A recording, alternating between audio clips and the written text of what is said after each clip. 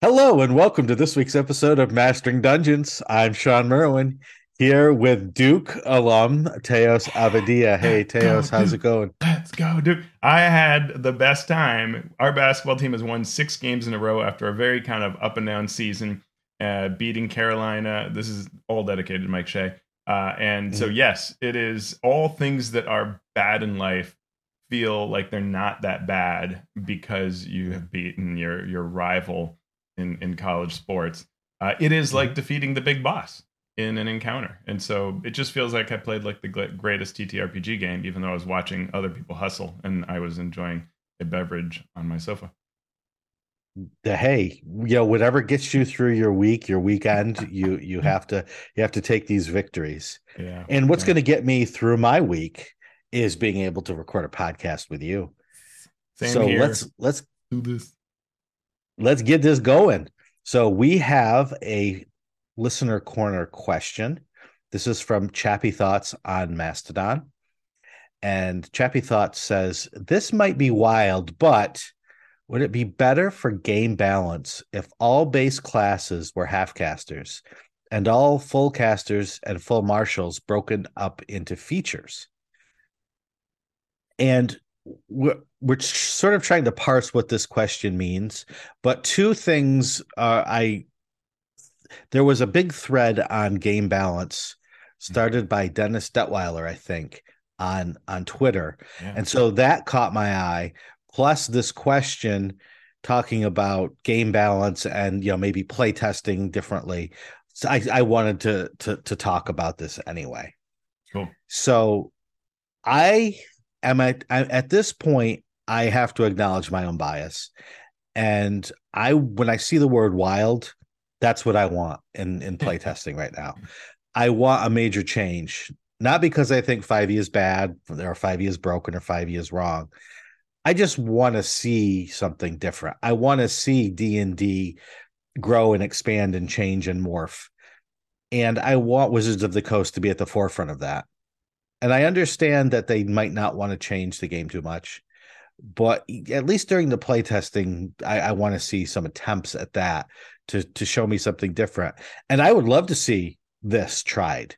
All base classes be half casters, even rogues. Mm-hmm. We have a subclass of rogue that is a half caster. Fighter, we have a subclass or more that Yeah. is a caster. So I would love to see that and see what you can do with that concept, and then push toward less reliance on spells or more reliance on spells within the subclasses of those classes. Yeah, it's fascinating also as we look at these other RPGs, right? When I look at Shadow the Demon Lord, and today we're going to talk about Fate, like how different some games are at treating things that make the constructs of D&D look so heavy. Like spells can just seem so heavy through the context of some games, or they can seem super Mm-hmm. light through the context of a few others. And you can see the wild attempts that D&D has done in the past, right, with 4E and how that went, Mm-hmm. where you could argue that it all felt very spell-like, right, or things were. And I had a great discussion on Twitter with Rob Donahue about, what is it about 4E that would cause people to treat it very mechanically? But if you look at the actual powers of 4E, they're super descriptive. They have a really cool, neat text. I mean, I know it is a little bit like a Magic the Mm-hmm. Gathering description, but it, like the card Mm-hmm. text, but it is cool flavor text. It really gives you an inspiring concept of what you're doing with your power, and that's true of whether it's shooting lightning out of your fingers or whether you're pushing someone with your shield and then moving into the opening you created. It's very evocative, and so it can be, and they're and your powers are doing things like shoving your enemy or hitting them to the ground or whatever. And if you look at like older editions, like all we did was just cast like 2 spells and then we were out, and then everybody else is just doing the exact same thing over Mm-hmm. and over again with their martial side. So it's wildly creative, but yet didn't feel that way. And so there's so much that is Right. the feel of the game, the balance of the game, Mm-hmm. and yeah, I mean, that's the thing that I think makes me it makes my soul hurt a bit, if I'm really honest. Like, I'm not being dramatic. It makes a bit hurt when I think of D&D Right. being the same for end of time, right? When they say like one D&D forever, it's like not only does it invoke Lord of the Rings, but it feels like it's just like Like I want innovation. I want periodic upheaval of the apple cart. Yeah, I'm in the same position right now. And I think it would be interesting for for the creators of the game to tell us what they think about balance, Mm. in the sense of, do they want all classes to sort of be similar, or do they not care? And that's a perfectly fine answer too, to not care about game balance, because the game plays well enough that you don't need balance in every area, as long as the overall game balances the player's fun and expression of their wishes at the table. And that's a big thing, is that balance can mean a lot of things, right? So things can be balanced and they can still be swingy. So we know that the Mm-hmm. parameters are between these two posts, and that is balance because we know we're going to operate within that level, right? But other kinds of Mm-hmm. balance are really problematic. So like encounter balance, which seemed like a lot of what Dennis was talking about in that thread, you know, we want to have unpredictable results so that there is play in it, so that players can do wild, neat things with their characters, and then that can translate to victory or failure and tell great stories. But also, we want the DM to know, I'm going to create this really tough challenge, and that most cases you would run it, it would be a tough challenge. If you Mm-hmm. go to do that and you have no idea, as many 5e DMs feel, whether it's going to challenge their party or not, then that is a sense of balance that's not there, right? And Mm-hmm. similarly, if every multi-class build involves taking a level of, sorcerer, or it's, it has the word paladin in it somewhere, like then we go, I think we are off a bit, right? Or if people Right. just won't play a certain build of a class, right? Because that's just Mm-hmm. seen as being disappointing and not measuring up. Well, that is a problem because we're not within those parameters, right? Like classes can be good at Right. different things, but if they're not, if you're just, that's, we've failed Yeah. there, right? Right. I mean, a lot of people, a lot of players, a lot of game masters, I think, see balance and they're like, well, as long as the group that I'm playing with is cool with what's going on, yeah, we have this super optimized character, but that's fine because the other players understand that and they work around that. But maybe somebody who is a game designer who goes to conventions and runs games for 50 different players over the weekend who bring their characters, and at every table you have the same builds going Yeah. on and on and on. That's where you can see that you might be able to fix something at your own individual table or deal with it at your own individual table, while the game itself is not dealing with it in the same way or dealing with it properly. Yeah, and so, going back to that original question, I think that you can do things where you say like, well, all classes are built a particular way, but you do that at a cost, right? You Mm-hmm. pay that off by also giving up on some of what makes wild class design fun. And so, and if we take that to like the concept of the druid, right? One of the difficulties of the druid is we want it to be a full caster and to shape change. And as soon as we say, Mm-hmm. well, what if we don't? Then you end up with such a pigeonholed class that it now becomes something different. Right now, it's like this beast transforming thing that's all it does, and it loses all the spell utility and the curing and the what. Mm-hmm. And do we really want that, right? And now are we just describing like a type of barbarian, right? Or so Mm-hmm. those are hard questions, and there aren't necessarily perfect Yeah. answers to them. But that's what you end up with when you Right. when you play with that. And what Chappie Thoughts might be saying too is, you can have the druid be a half caster, and in one subclass of it, those half casting slots Mm. are wild shapes. In another subclass, those half casting slots are spells. For the fighter, those half caster slots are your special maneuvers that you can do, and or you can build different things. So that might be what features are, and then you can substitute things in and out for them. And I think that would be a cool design Mhm. to look at. Yeah, yeah, certainly could work, and that's the kind of thing that I do. Like, it's funny seeing the super negative reaction overall against the druid, because I'm actually Mm-hmm. really happy that Wizards has gone from the normal design and tried something out. And I hope they try Mm-hmm. a version, beyond this, that kind of adjusts it a bit to see whether there's something in there that could really work. Because I like that concept, as we Mm-hmm. said, but we'll see. Yep. Awesome. So thank you, Chappy Thoughts. and you can all hit us with questions or comments on Twitter, Mastodon, our YouTube channel, directly emailing us at mastering dungeons at mastering D&D at gmail.com, and any other ways that you can reach out to Teos, myself, or the show. Let's get right now to our news and commentary section, where we get more information on the D&D movie that is about 3.5 weeks away. So I'm starting to get a little excited. Today, I did something that I don't ever remember doing, and that is, what am I going to wear to the D&D movie? I rarely think about what I'm going to wear as I'm putting on what I'm going to wear. And I was like thinking, oh, should I wear a D&D shirt? Yeah, that's how excited I am about this movie coming out. Peak Yeah. levels of yeah. All right. I like that. Speaking of wardrobe.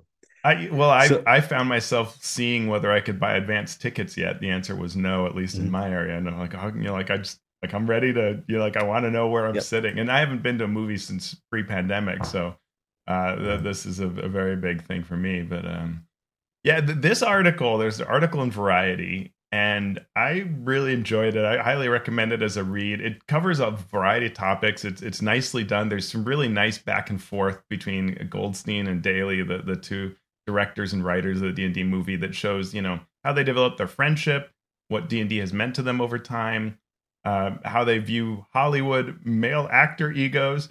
And I had to laugh because I read this and I shared with my wife kind of what they said about sort of how a lot of males, what they're really saying was a lot of male actors, especially leads, that you say to them, hey, be vulnerable. And you'd think that as actors, they would be like, cool, that's a neat thing to do. The actors will say, I don't know how to do that, or I don't want to do that, because like their whole mentality is be strong, right? Like show off. Mm-hmm. I can be an action hero. I can be a whatever. And so that a lot of actors, it's really hard to do that.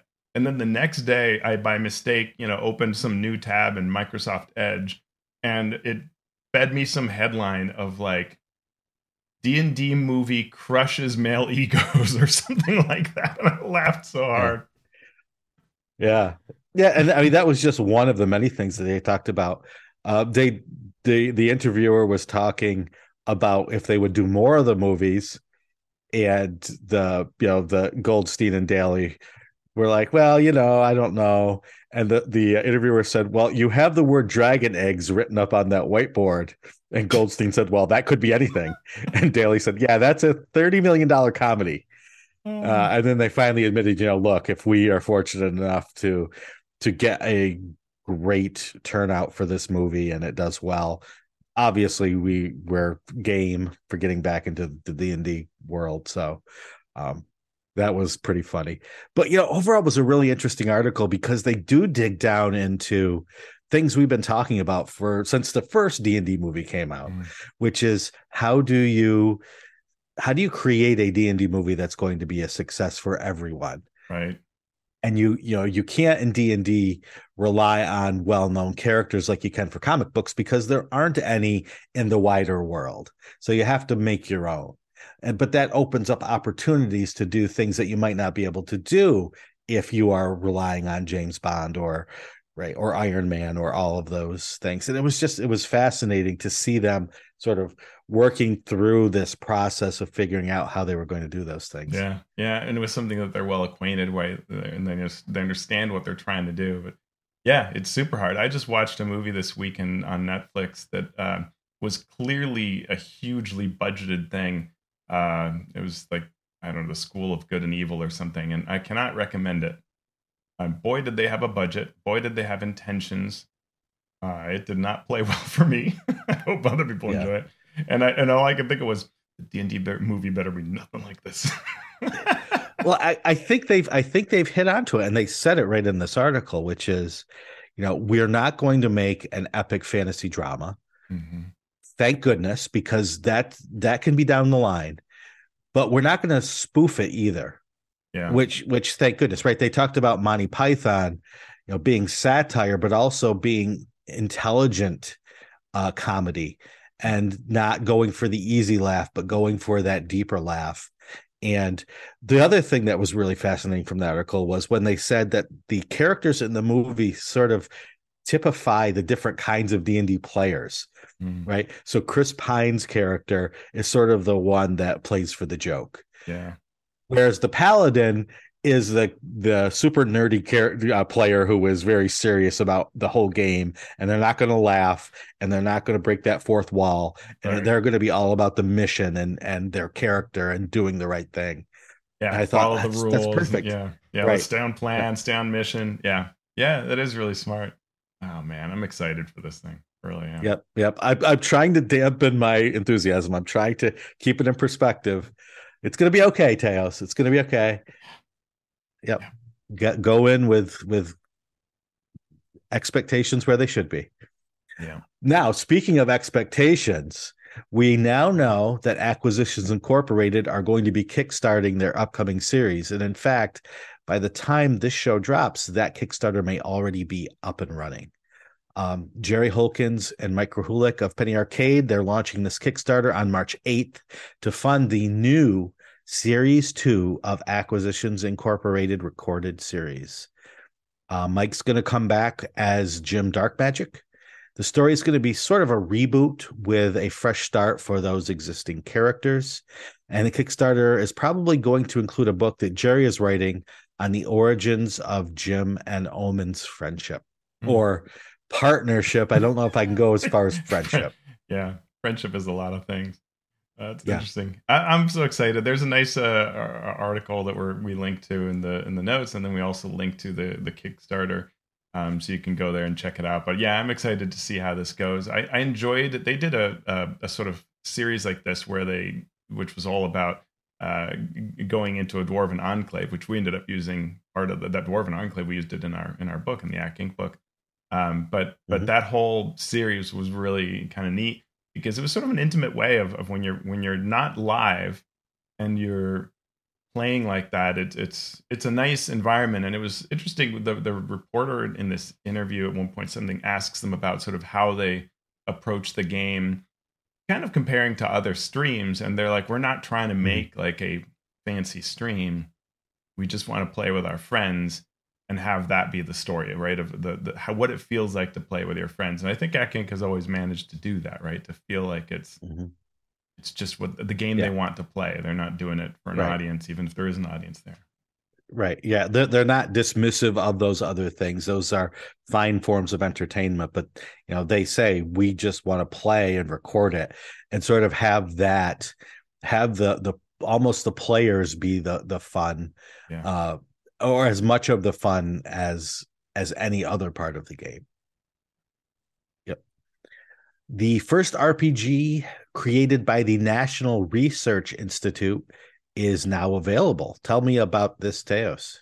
Yeah, so it's really hard from the webpage to exactly put all the data points together, but in Japan, the National Astronomical Observatory of Japan has created what must be the first time that any National Research Institute has created an RPG, and it is called Sandcastle. The Sandcastle RPG, there's a webpage there. You can download all the rules for free, and the game has nothing to do with astronomy, but the hope is that you playing this game will cause you to think about what this National Research Institute is doing and sort of further its ways.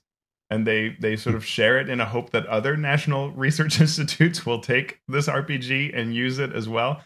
I thought it was all very fascinating, but hey, cool, you got a free RPG and you can think about astronomy. That was super interesting. Yeah, that is odd, but hey, good for them for recognizing role-playing games place in society now. Yeah.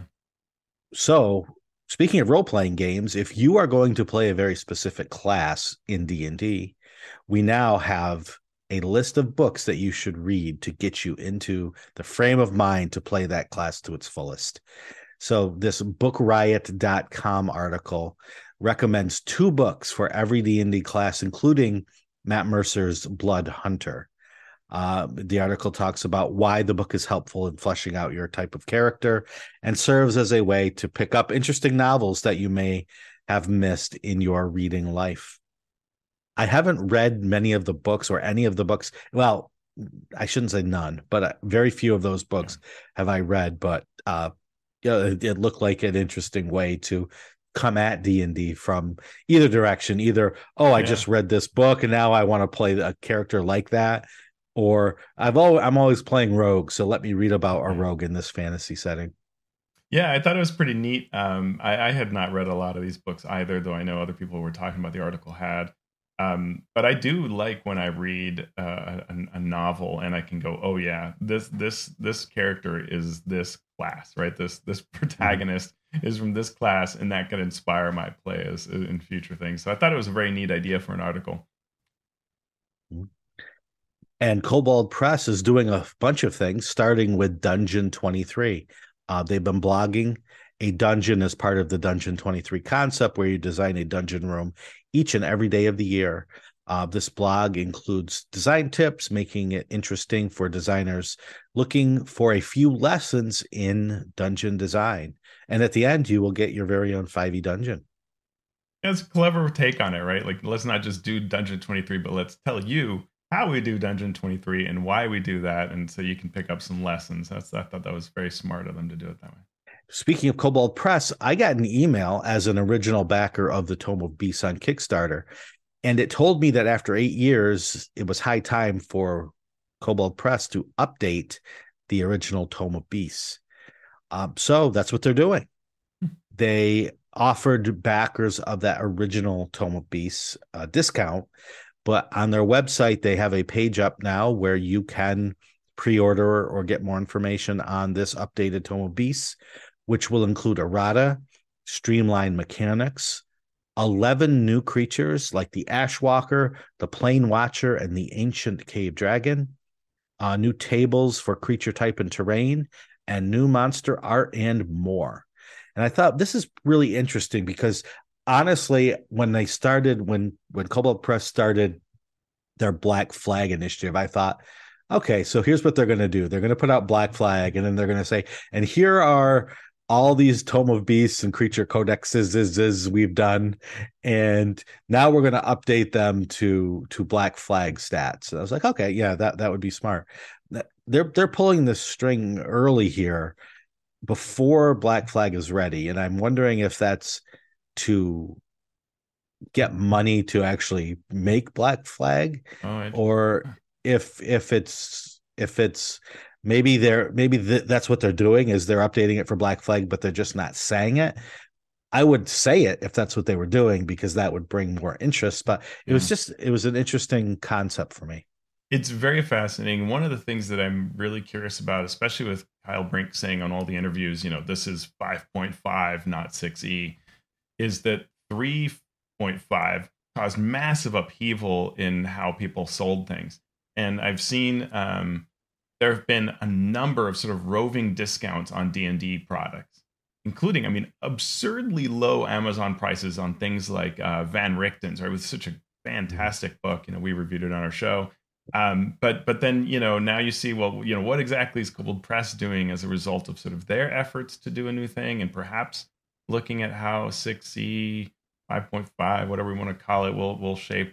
So it'll be interesting to see what various companies do, whether they try to sort of update, move, streamline. But this is really surprising. I would have thought they would have done this, after the 1D&D version came out, or after Mhm. Black Flag did, right? So you could have done both things. And this is a high price point for this particular item. Like, this is an $80 book for this Yeah. limited edition that they're calling it. So it's kind of surprising that they are doing this, but and it has a different cover and everything. But wow, yeah. Yeah. And speaking of Black Flag, soon we should be seeing the second playtest packet. They haven't released the packet yet, at least as of this point, but they talk about different magic circles. They're going to have the first 8 levels of the wizard and the fighter, and they're going to have a new fail forward luck mechanic that is going to replace inspiration. So we'll have some interesting things to read over there when it comes out. Yeah, and that's an interesting strategy because I think they are managing to be the sort of loudest group out there, sort of making a new, you know, a new D&D like game, right? That's Mhm. clearly, obviously, sort of we're remaking D&D, and they're grabbing maybe the most headlines out of the various efforts, and so it'll be really to see how this does, how it succeeds or fails, in terms of that approach. I'm fascinated by it. Yep. Yeah. And staying in the realm of Kickstarter, we have two Kickstarters in progress, one that Teos worked on and one that I worked on. Teos, you want to take us through Forge of Foes one time real quick here? Yeah, absolutely. We are super, super happy for everybody who's backed Forge of Foes, who listens to the show. Thank you. Really hugely appreciate it. If you haven't checked it out, please take a look. Forge of Foes, the Lazy DM's Forge of Foes for 5e. And I recently posted a video, and I did one the week before, but a video walking through how you take monster powers, which is an aspect of this book. And I took various monsters, like I took an ogre, a fire giant, a wraith, a skeleton, and I even took fate monsters, a shadow dark monster, and talked about Night's Black Agents as examples of how you can take monster powers and modify these monsters to make them really cool in your game. So you can check out that video and see how I did that. The book overall, it has a bunch of these monster powers. It also has all kinds of advice on everything from modifying monsters, making the most of the monsters you have, encounter design, terrain, you name it, everything that has to do with kind of how monsters would show up in your game. And on my side, when this show drops, there will be about a week left in the Grim Hollow Valakin Clans Kickstarter, where we take a deep look at the Valaka region of Grim Hollow of the world of Etheris. Inside is a gazetteer of that area, new raiding mechanics that are sort of a mini war game that you can play based on the idea of raiding. We have 12 new martial maneuver subclasses, so one for each of the main 5e classes. We have new transformations. If you're familiar with Grim Hollow, you'll know what that means. New threats, new monsters, and then there's a full campaign also attached to the Kickstarter. So you can check that out. There's a link in the show notes as well. So thank you for your support so far, and we'll see you in the funny papers, as they say. But now it's time to get to our main topic here on Mastering Dungeons. And we are going to do our next dive into a game other than D&D to look at its design, to look at its gameplay, and to figure out if there are any lessons that we can learn about game design or game management, game mastering, dungeon mastering from these games. And what game are we going to do now? We are going to do the game Fate Core, but we will also talk about Fate Accelerated and Fate Condensed. Teos, do you want to tell us a little bit about Fate? Yeah, absolutely. Fate is a game that, I've played it a number of times, and I've certainly read a number of their settings and used a number of settings. And as I was reading over this again in preparation for the show, I was struck by how influential this has been. I kept on reading pieces and going, wow, Numenera really played off of this, or wow, D&D really played off of this, just amazingly influential. So it was written by Fred Hicks and Rob Donahue, with the first edition published in 2003, based on a system called Fudge. And Fudge, the freeform universal donated gaming engine, started in 1992. It's kind of amazing how this was sort of like open content way back when, right? Yeah.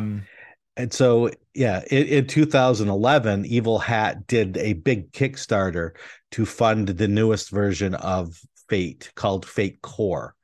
And this was the book that really opened a lot of people's eyes, people who weren't into that Fudge sort of background. And this was 2013. It had over 10,000 backers pledging over $433,000. So that was monumental for 2011. That's, obviously over 10 years ago. They made slightly different versions of the base game. Fate Accelerated being one that's played a little easier. And recently they put out Fate Condensed, which is sort of a more condensed version of Fate Core. But is it not as, I don't know much about Fate Condensed. Is that less condensed than Accelerated? You know what I mean? It is less condensed than accelerated. Okay. Got Accelerated is a very quick version. it. Yeah. Condensed just sort of updates some of the Fate core rules to make gameplay a little more smooth. Yeah, I love I love the design of the Fate books. It has, you know, simple art inside, Mhm. but it's really nice layout. I love how things are indexed and all of it. It's a really quite a joy to read. And the same is true of the Fate Accelerated, which I also have. I greatly appreciate that. And what I like, you know, what's interesting about Fate is that it is a system for playing really any type of game.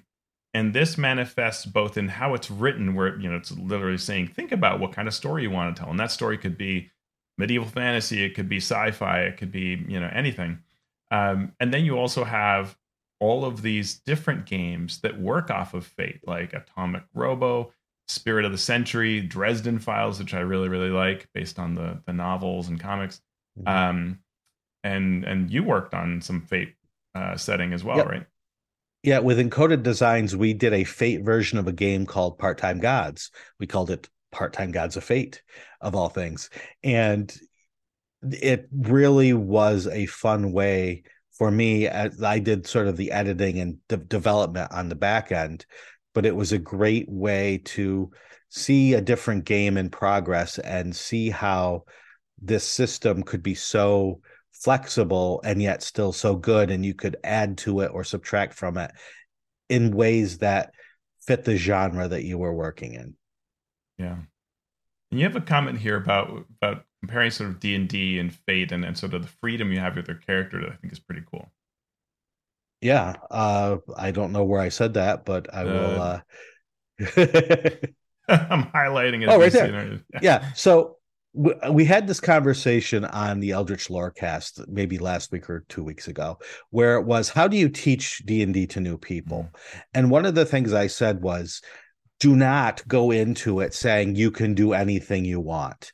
That's one of the selling points, and it's I've said that hundreds of times teaching new players D&D, because it's sort of true based on a board game or a video game, but D&D doesn't want you to do anything you want. You have powers and attributes and things on your character sheet, and the game expects you to use those things in a certain way.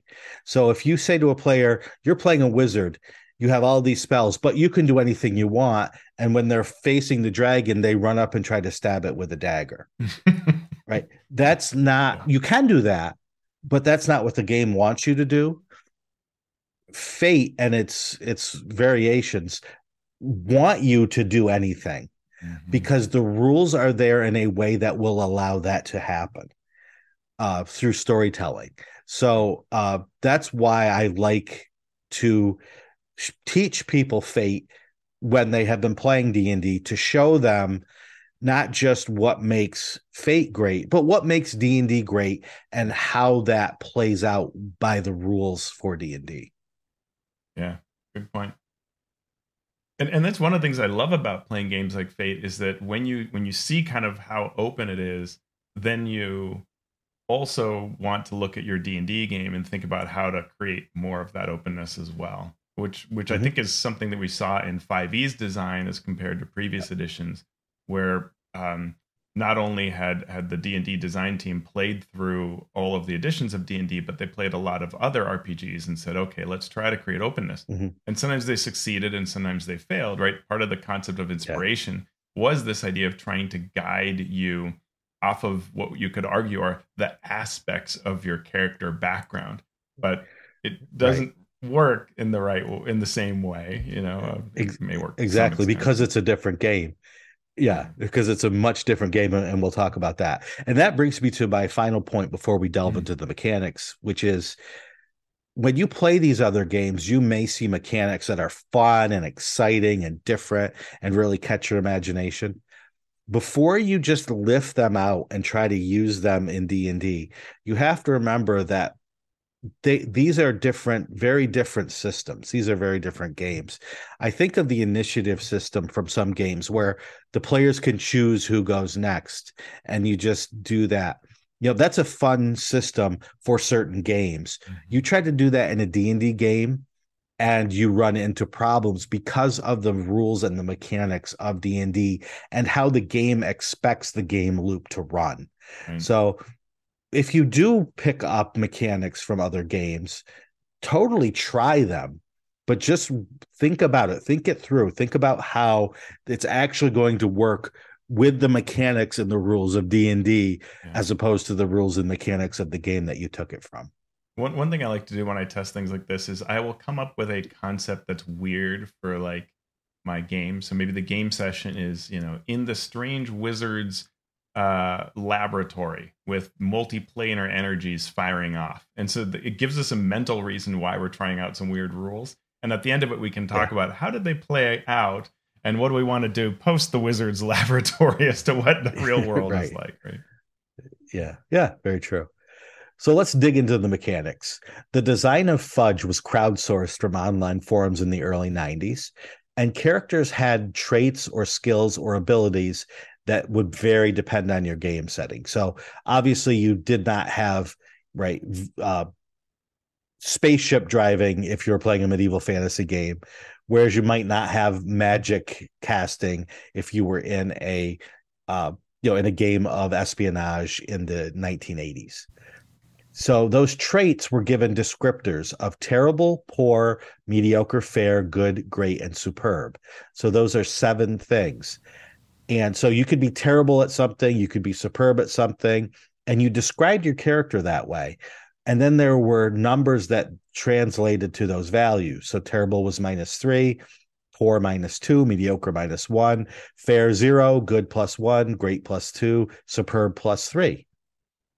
And Fate took those, not exact things, but they use a very similar system.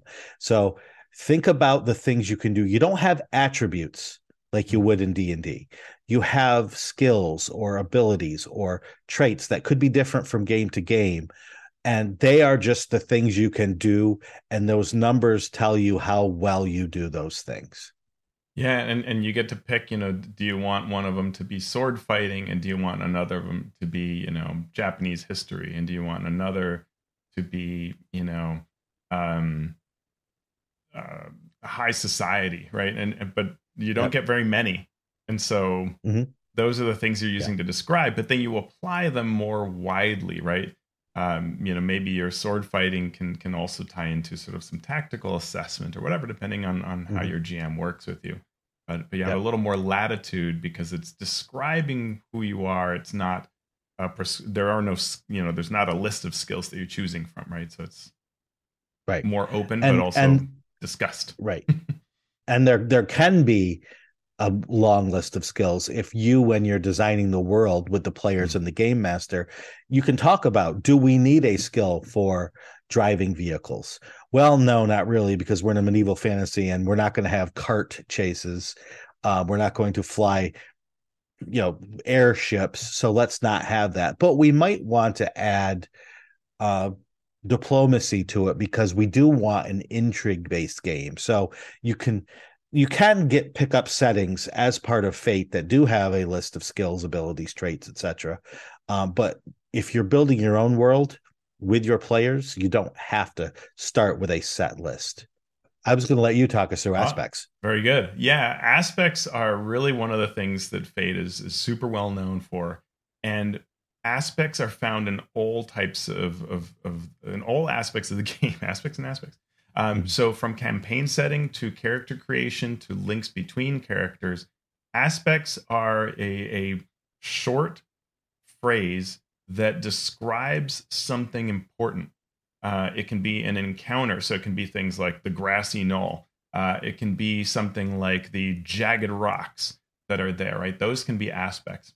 They can be things that are about your character. They can describe something important about a trouble that you have, right? So owes money to the mob. It can be something that is mannerism oriented, right? Quick to anger, cool headed, cool under pressure, right? Could be one that's positive. Mhm. Um, owes a bond to so and so, right? As another player character. all these can be aspects that exist, and the aspects can exist at the campaign level, the encounter level, at the character level, right? So campaign level can be something like when we played Dresden Files, we had the city is run by wizards, right? And that established a real important part of what the city was like, and what our campaign would play off of. And they're super fascinating. General and aspect, you spend a fate point to invoke that aspect, and this gives you either a reroll or +2 to your roll that you've already made. Mm-hmm. And so when you sit down to create a character in D&D, the first thing you might do is say, all right, I know I'm going to be a rogue. So when I roll my ability scores, I'm going to, or when I build my character, I'm going to put my highest in dexterity, my second highest in charisma, because I want the rogue to also be charming or sneaky or wise if you put it in wisdom. With Fate games, you sit down to build your character. The first thing you do is you build their aspects. And the first aspect is called the high concept. So this high concept is who your character is in like 12 words or less. So when you build these things, you want to remember that you will be able to use fate points to go back to that aspect, invoke it to make it both part of the story and part of the mechanics of the game. Mm-hmm. But one cool thing about aspects is you have a certain number of fate points, but you spend those and you could run out. Mm-hmm. To get fate points back, what can happen is either you take basically a long rest, right? You end a adventure Yeah. or a scene or whatever, or you allow your aspects to be used against you, called compelling. So for my main aspect, I might say something like, I'm the fifth best swordsman in all of the kingdom. So when I'm playing and I'm fighting and I really need that extra +2, I can say, well, I'm the fifth best swordsman in all the kingdom. So I'm going to spend a fate point to get a +2 on this fight I'm in. However, the game master could also at some point come to me and say, well, you know what? You're in the middle of this battle. You're the fifth best swordsman in the land. Guess who the fourth best swordsman is? This person that you're fighting. So what happens then is the game gets harder, right? The story gets more complex, more complicated, but I get a fate point for that lets me later change things in my favor again. So there's this sort of storytelling currency that's happening that makes Fate and its clones a great storytelling driven game, as opposed to the mechanics driving the story. It's the storytelling that really drives the story. And if you've played the Cypher System games, you've seen how they took this and used it in their own way.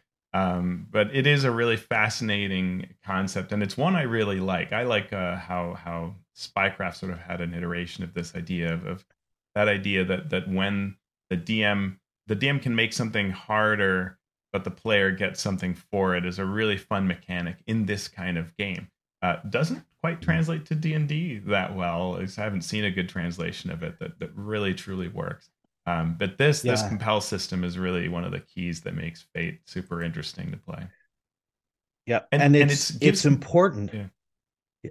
Well, it's important to have this sort of system in these story-based games because with D&D, there's sort of micro transactions in combat, right?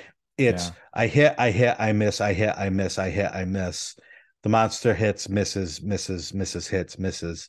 And it's very granular. With games like this, you need the ability to change the story because so much could hinge on just one roll. So much could hinge on just one thing. So you need to give the players that ability to get themselves out of hot water with these fate points whenever they need to, while at the same time complicating their lives in fun and dramatic ways on the other end of the spectrum. Oh, yeah. And, did we mention the dice? I don't think we talked about the dice. We have not mentioned the dice because the dice are they're very important. So, we talked about the skills, and Mm-hmm. if you're great at something, you get a +4. And in the base Fate game, you can choose one of your skills at great, two at good, three at fair, and four at mediocre. So +4, +3, +2, +0. And they call that sort of the skill pyramid. So you're going to be great at one thing, mediocre at a bunch of things. But those numbers +4, +3, +2, +0 only come into play because of the way the randomizers work. Obviously, in D&D, you roll a 20-sided die, add numbers, compare it to something. With Fate, you use Fate or Fudge dice, and you use four of them. What's the difference? On a Fate die, there are six sides. Two of those sides have a plus sign, two of those sides have a minus sign, and one side or two sides are blank. So you roll them and you add the pluses and subtract the minuses, giving you a number between -4 and +4. That's the total number of swinginess, total amount of swinginess that you can get with your randomizers, with your dice. So adding +4 to something from -4 to +4 can be very, very significant. Yeah. Using a fate point to add 2 to that, to add 2 to something, is very significant when your average die roll is going to come out to a 0. Yeah, and that's something that for the D&D player can be very hard to understand, because it's like, well, wait, am I sort of guaranteeing success? And the answer is, well, you kind of are in various situations, because you are super good at this thing, and that's the story we're telling, is of how you're very good at this thing. But there will be lots of situations where you don't get to do that, and that's where there's going to be upbeats and downbeats, and it's a different type of thing. That was something, if we end up talking about Gumshoe system, that is one thing that just blew my mind when I played Gumshoe, and I was sort of, but I can just guarantee that I'll succeed. It's like, yes, you can. Yeah. In fact, Yes, in some situations you won't roll at all. Like, what? But Yeah. but it's amazingly fun to do that Right. for this kind of a game. I think it really works really well. Yep. And what the number you're rolling against is either a number derived by the game master, who could be rolling an opposed roll for a creature, Mm-hmm. but there's also this ladder of results, and those also have words associated with them. So if something is easy, you're shooting for like a 0 or a -1. I don't have the chart right in front of me, but and it goes up to like godlike difficulty, which might be like a +8. So you can get to those numbers by using fate points, by doing other things that we'll talk about, or if you're really, really, really great at something and you roll really, really well, you can get there. But you have a more of a control over that. Yeah, and that In Fate, legendary, to terrible to legendary scale also helps establish sort of how you did, because when you subtract out the what you needed versus what you attained, and you get that end result of the pluses or minuses that you got, that tells us you did fair, and so that helps us describe the narrative. Or if you did great or superb, right, then it starts being a different thing, and that gives everybody a tool by which to describe the outcome, which is really interesting. Yep. In Fate Accelerated, I just want to mention, rather than choosing specific skills, they have what they call approaches. And these are just adjectives that show the way your character would approach a problem. So you don't have a skill in swordsmanship. You don't have a skill in picking locks. You can do things carefully, cleverly, flashily, forcefully, quickly, or sneakily, or sneaky. And I think it's sneakily. And so then your character it's a flashy character. So they will do things, if they are able to do things in a flashy way, they have a greater chance of success, rather than something that they may have to do forcefully. Yeah. So the game master and the players have a discussion about, okay, you want to flashily knock down this door. How do you do that? And if you can't justify that narratively, you have to use forceful, because that's how you break doors down. So not everyone can always be great at everything, unless there is a way that they can make that adjective, adverb, flashy, forcefully work in each situation. And that's something about the simplicity of this game, and the nature of the aspects that are in a scene, that are between the characters that are in the setting, is it really helps encourage you to play according to your nature rather than your build, especially because there's so little to your build. And your Mhm. build is sort of these open things. So you end up playing in those ways that are you're really digging into your nature constantly. And I Mhm. think any of us have played in a D&D campaign where there's that one person that really never does anything about their backstory or anything about, they're just playing the numbers, right? And they're having a great time, and Right. that's fun, and we can have fun playing with them. But they are just not doing that. And the way this is all set up adds that aspect, right? And I think that's why you see fifth Mhm. edition trying to create these various parts to your background, because they're trying to encourage this kind of play. They don't quite hit it right, but it's this, when you play these kinds of games, you see how important the way you've set up the definition of the character and how that ties into the engine becomes. And you see this real, it's really good with Fate. Players will dig into those aspects of the encounter, they'll dig into the aspects of their characters, the aspects of the enemies, right? That really comes out, and it creates a lot of flavor. Yeah. So, we've talked about the character creation and we talked about the mechanics. So what can you do, right? What's the game loop? Mhm. What happens when you're actually playing?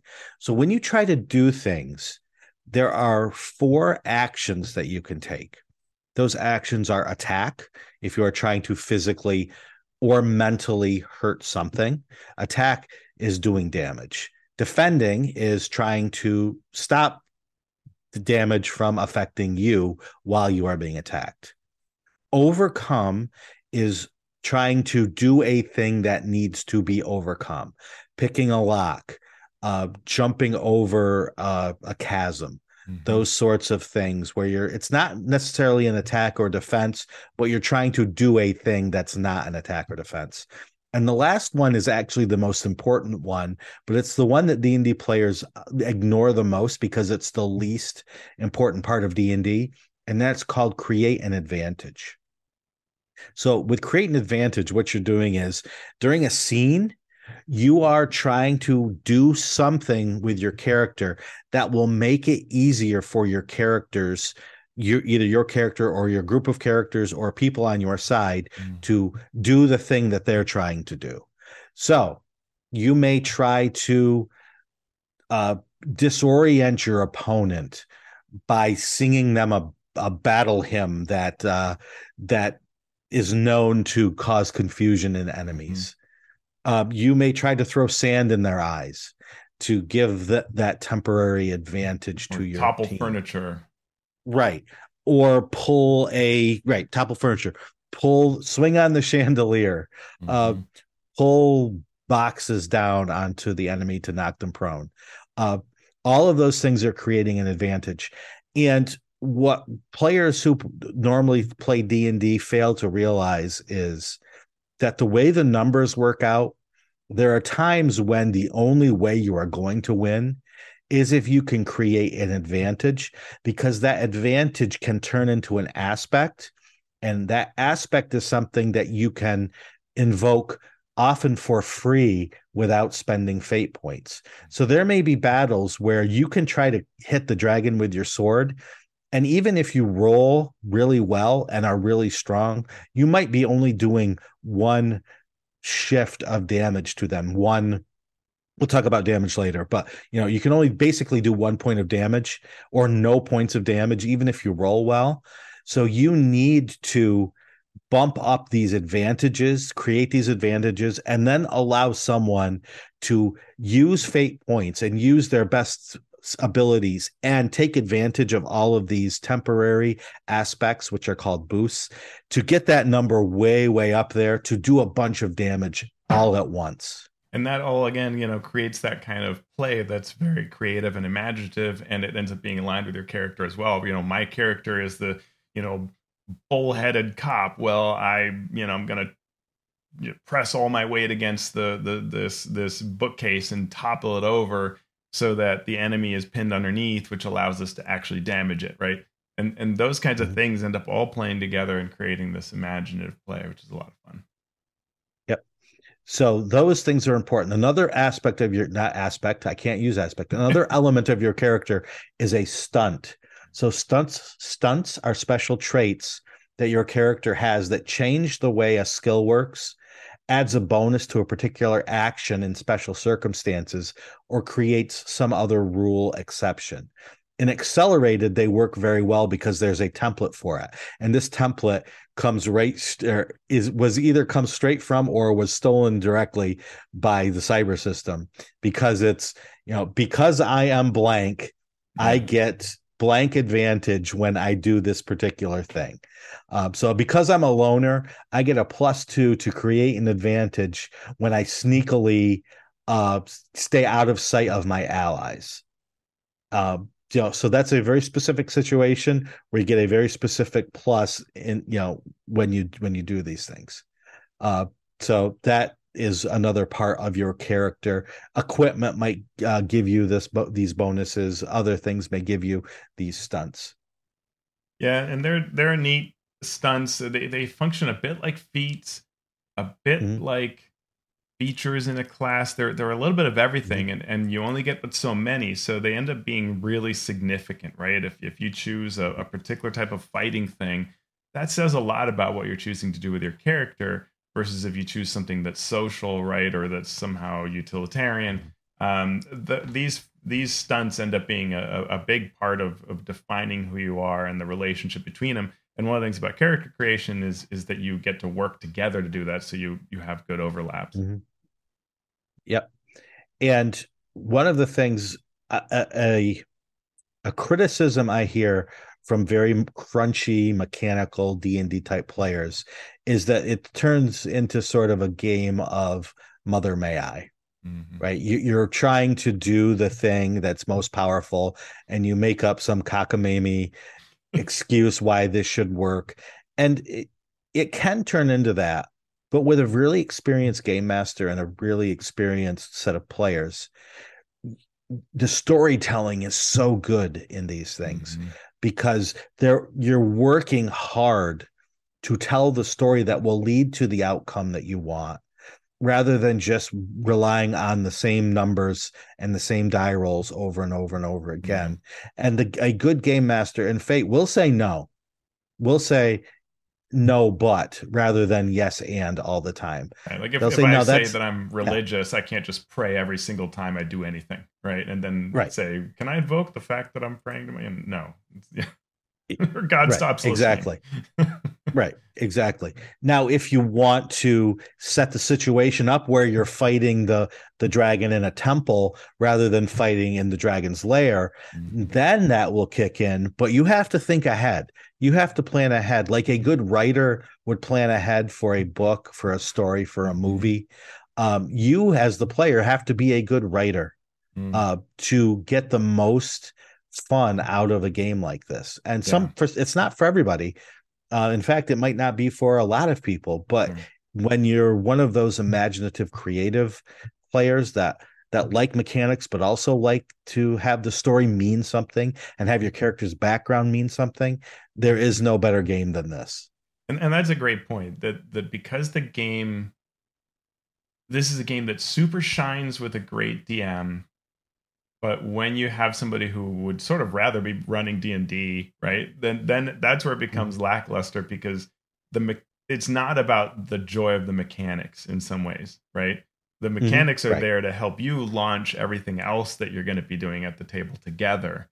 And Mhm, that's the part you need to work on actively, rather than your character build chunks, or your, mhm, the particular die rolling that you're doing, which feature you're activating in what way for mechanical benefit. D&D makes you yeah. super happy that way, and a number of other games do, right? Where if all you do is roll dice, take damage, deal damage, that's fun in the way that a board game's Mhm, fun. And then you get to do these other things too. But games like Fate, it matters, that part isn't there as solidly, as importantly. And so the where you're spending your mhm. time is different, and you want to dig into that and have the DM that helps you go there. Yep. The last thing I want to mention about fate is the stress and the consequences, because I think that's an important part of the game. Uh, and so stress is your ability to take damage.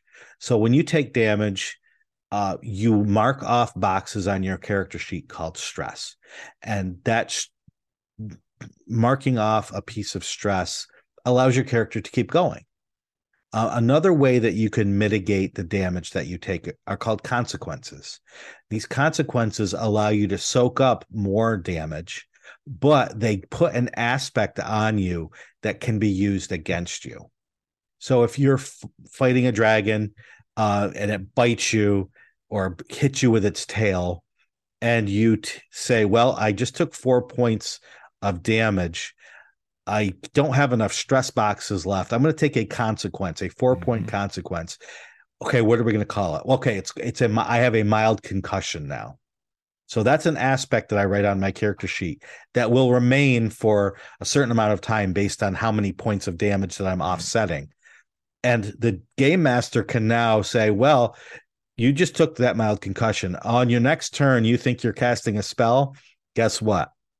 Your spell, you're at a -2 on that spell because you have a mild concussion. Right. But here's a fate point that you can use later to offset or to better control the story. And so that answers for me that great question we get from players a lot or DMs a lot once they start thinking about D&D, which is, why am I the same at 1 hit point and full hit points? Yeah. And Yeah. in Fate, you're not. Yeah. In Fate, you have this ability to take wounds, to be damaged. And the other good thing about stress and consequences is that depending on the kind of game you're playing, this could be physical damage. This could be mental damage. You could have stress. You could have financial stress if you're playing you're a finance-based role-playing game. It could be heartbreak, could be Yeah. one of the stress boxes that Yeah. and if you take heartbreak damage, right, you become less likely to be able to communicate with people better. Yeah. Yeah, totally. Whatever. Yeah. Yeah, and I like that it answers one of the problems of D&D, which is when you do the overwhelming battle that you didn't super realize was overwhelming, and the only answer is, well, a TPK or death or run away. But this creates a whole nother way to handle those situations. Like, yes, this is too hard a threat, which will result in consequences, but can still yield in victory because it's not just about running out of hit points, right? So you defeated the dragon, but you were left with this thing that shapes you and influences you, and over time you can get rid of these consequences, right? It usually takes a while, but you're going to remember that. It's going to be part of your story, and probably even if it eventually lifts, you no longer have the concussion, you no longer have the fear of dragons, whatever it is that you decide to take. You now are still, it's part of your story, and it becomes a real part of how you identify with your characters. It's really cool. Mm-hmm. And how damage is taken is essentially the amount of damage you take is the number above which your defense threshold was beaten. So if the monster got a +6 for its bite attack and your defense was a +2, the difference there of 4 points is the damage that you take. And you can also take less damage, like me as the game master. I could do less damage to you, but create a temporary aspect, a boost that says, well, you only took 2 points of damage, but the room around you is now on fire where the dragon breathed. And I'm going to be able to, well, you can use it. So can I. I can use it for free. You could use a fate point to say, well, since the room is on fire, which you created, Game Master, the other enemies that just ran into the room are going to take damage as they run through that fire. So it builds up the ability of everyone to tell a story together rather than just being told a story that you're reacting to. Yeah, good point. So that is the mechanics of Fate. Now there's a whole other part of Fate that we've hinted at, but we haven't gotten into yet, which we are going to tackle next week. And that is how you come together as a group to plan your campaigns and plan your characters. And this different element of fate and fate-based games is something that is very applicable to D&D, or it can be if you choose to make it so. So we're going to give its own separate segment to give that part of Fate its due. Awesome. Do you have anything before we head out here? No, it's great. I'm looking forward to that because that's actually my favorite part of Fate is the campaign and character creation pieces that we're going to talk about next week. So I'm looking forward. Excellent. So thank you so much to all our patrons out there who keep the lights on, and thank you to our listeners who make us get up every Wednesday and put this together, because we love to talk about games and we want to hear what you think about games. Thanks to our Master of Dungeon supporters. We give a special shout out to our Master of Realms supporters in our show notes, and to our Masters of the Multiverse patrons. This shout out is for you: Craig Bailey, Steve Bissonette, Evil John, Darren Chandler, Robin Dermy, Andy Edmonds, at Nerdronomicon, Ben Heisler and Paige Lightman, Sean Hurst, Brian King, Travis Lee, Post Fiction RPG Audio, Eric Mengi, The Micro Ant, Sean Malley, Falcon Neal, Chance Russo at Drago Russo, Christian Simone Say It Ain't So, Joe Tyler, Mateus Valero at Twin Portals, James Walton, and Graham Ward. So thank you to all our listeners and patrons. And if you do like the show, please consider supporting us at patreon.com/masteringdnd. You can also give us a review on Apple Podcast or whatever means you listen to this podcast. And you can give comments on YouTube. And you can also subscribe there to see us each and every week. So Teos, where can people find your work? Find me at alphastream.org. My latest blog post is a link to my YouTube channel, AlphaStream, where you can find the video on exciting monster powers and Forge of Foes. Sean, where do we best find you? You can find me hibernating in my cave of doom, which is also called Twitter now, apparently. They're having some technical issues there, but I'm there at Sean Merwin, and the podcast is there at Mastering D&D. We're also on Mastodon at Dice Camp, the show is, and I am Sean Merwin at Tabletop Social. You can also join our community Patreon. You can leave comments on the YouTube channel or just scream really loud. And if you're on either coast, we might have a chance of hearing you. So, Teos, we have fated out. What are we going to do now? I'm going to beg everyone, allow me to invoke the aspect of supporting our Kickstarters that we have going, because that'll help us greatly. Thank you, everybody. Yes, thank you for all the support. And hey, you know what? Have a fate point.